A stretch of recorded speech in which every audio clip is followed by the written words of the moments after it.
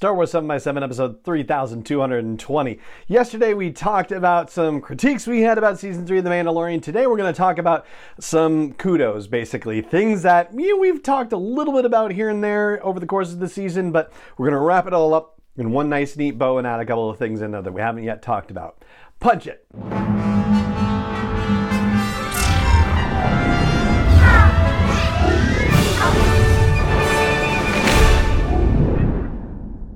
Hey Rebel Rouser, I'm Alan Voivod and this is Star Wars 7x7, your daily dose of Star Wars joy. And thank you so much for joining me for it. So I think most of these are going to be relatively agreed upon things that are worth giving kudos for in season 3 of The Mandalorian. A couple of them may be subjective, I'll flag those ones for you. But one thing I think that, you can make arguments on, but I honestly think this one is wholly objective, is the breakout performance of Katie O'Brien as Elia Kane in season 3. She had a couple of just brief little cameo moments in the end of season 2 on Moff Gideon's light cruiser, but there was a palpable energy and menace from that character when we saw her in season 2.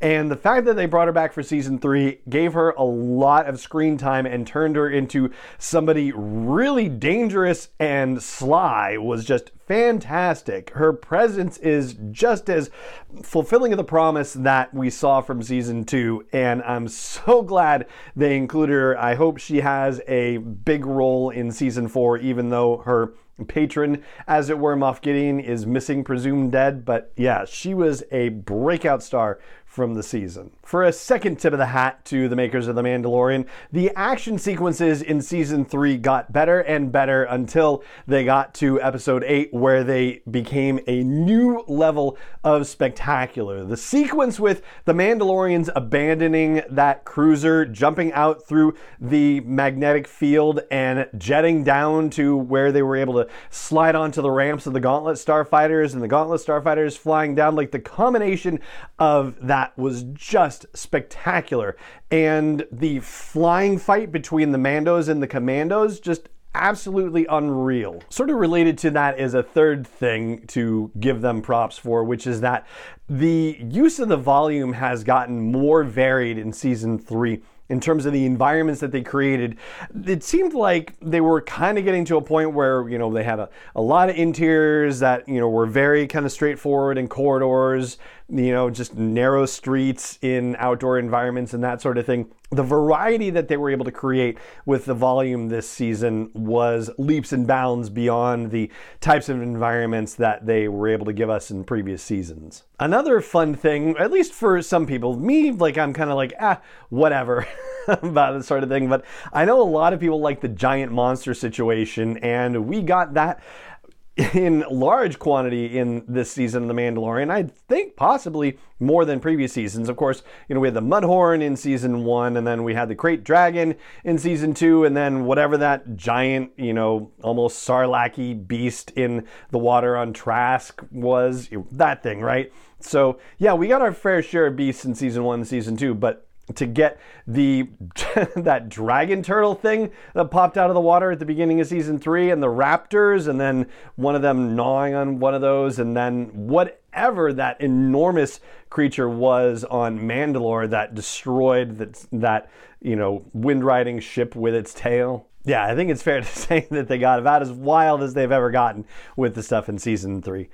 For another thing, the danger inherent in the galaxy also became palpable. I mean, I'm thinking about the journey into the mines of Mandalore and the Alamites, I think those ones were called, and then that mech thing that grabbed the Mandalorian, and just the thought of being trapped, buried in the mines of Mandalore, and having just something sucking the juices out of you while you're trapped in a cage. What a horrible way to go, and just nobody ever knowing that you were ever there and ever finding you again. That's some scary stuff.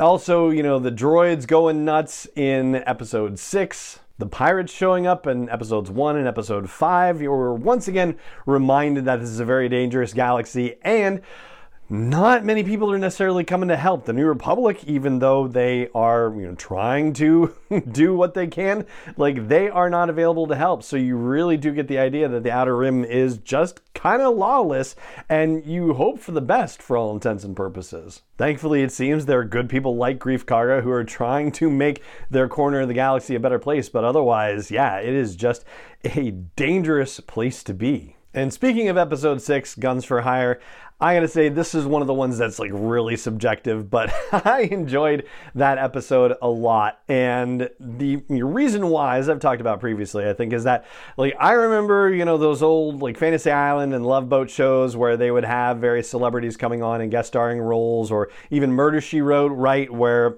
you would wonder who the celebrity is and whether the celebrity is the one, who did it on Murder, She Wrote, or what was going to happen with them on the Love Boat or Fantasy Island, or even now Poker Face, right? The Ryan Johnson, Natasha Lyonne series, which is hearkening back to that old way of doing things. The Guns for Hire episode with Jack Black and Lizzo and Christopher Lloyd felt very much like one of those kinds of episodes, and I really enjoyed the change of pace. And the final thing is the fact that they gave Bo-Katan a very complete and well-constructed story arc that lasted over the course of the season. I mean, we see her in the darkest place possible, utterly abandoned and hopeless, and then suddenly she's got hope that Mandalore is habitable, and then her hope is taken away as presumably Moff Gideon comes and bombs her castle on Kalevala, and so she ends up hanging with the Mandalorian covert, which then welcomes her in, and then she's able to prove herself with them, and now she's about to unite Mandalorians, but then she runs into the buzzsaw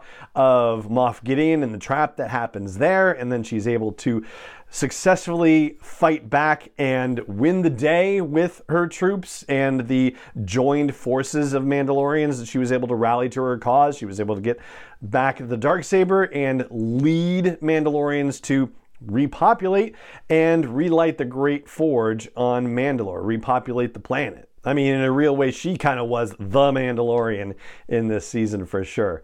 So those are some of the things that I found particularly awesome about Mandalorian Season 3, and I'd love to hear what you thought was awesome as well. If you're catching this on YouTube, hey, there's comments right there for you, and if you're catching the audio version, well, you can comment on YouTube as well, or you can head over to the blog post for this show's episode at sw7x7.com and drop a note there as well. I'd love to hear what you think. And that is going to do it for this episode of the podcast. It just remains for me to say thank you so much for joining me for it as always. And may the Force be with you wherever in the world you may be. Star Wars 7x7 is not endorsed or sponsored yet by Lucasfilm Limited, Disney, or 20th Century Fox, and is intended for entertainment and information purposes only. Star Wars, the Star Wars logo, all names and pictures of Star Wars characters, vehicles, and any other Star Wars related items are registered trademarks and/or copyrights of Lucasfilm Limited, or their respective trademark and copyright holders. May the Force be with them. All original content is copyright 2021 by Star Wars 7x7. We hope you love it. If you own a vehicle with less than 200,000 miles and have an auto warranty about to expire or no warranty coverage at all, listen up. CarShield has a low-cost month-to-month vehicle protection plan that covers more parts than ever. Visit carshield.com/audio to find out how you could pay almost nothing for covered auto repairs. Drivers who activate this vehicle protection today will also receive free roadside assistance, free towing, and car rental options at no additional cost. Get your free quote today at carshield.com/audio. That's carshield.com/audio.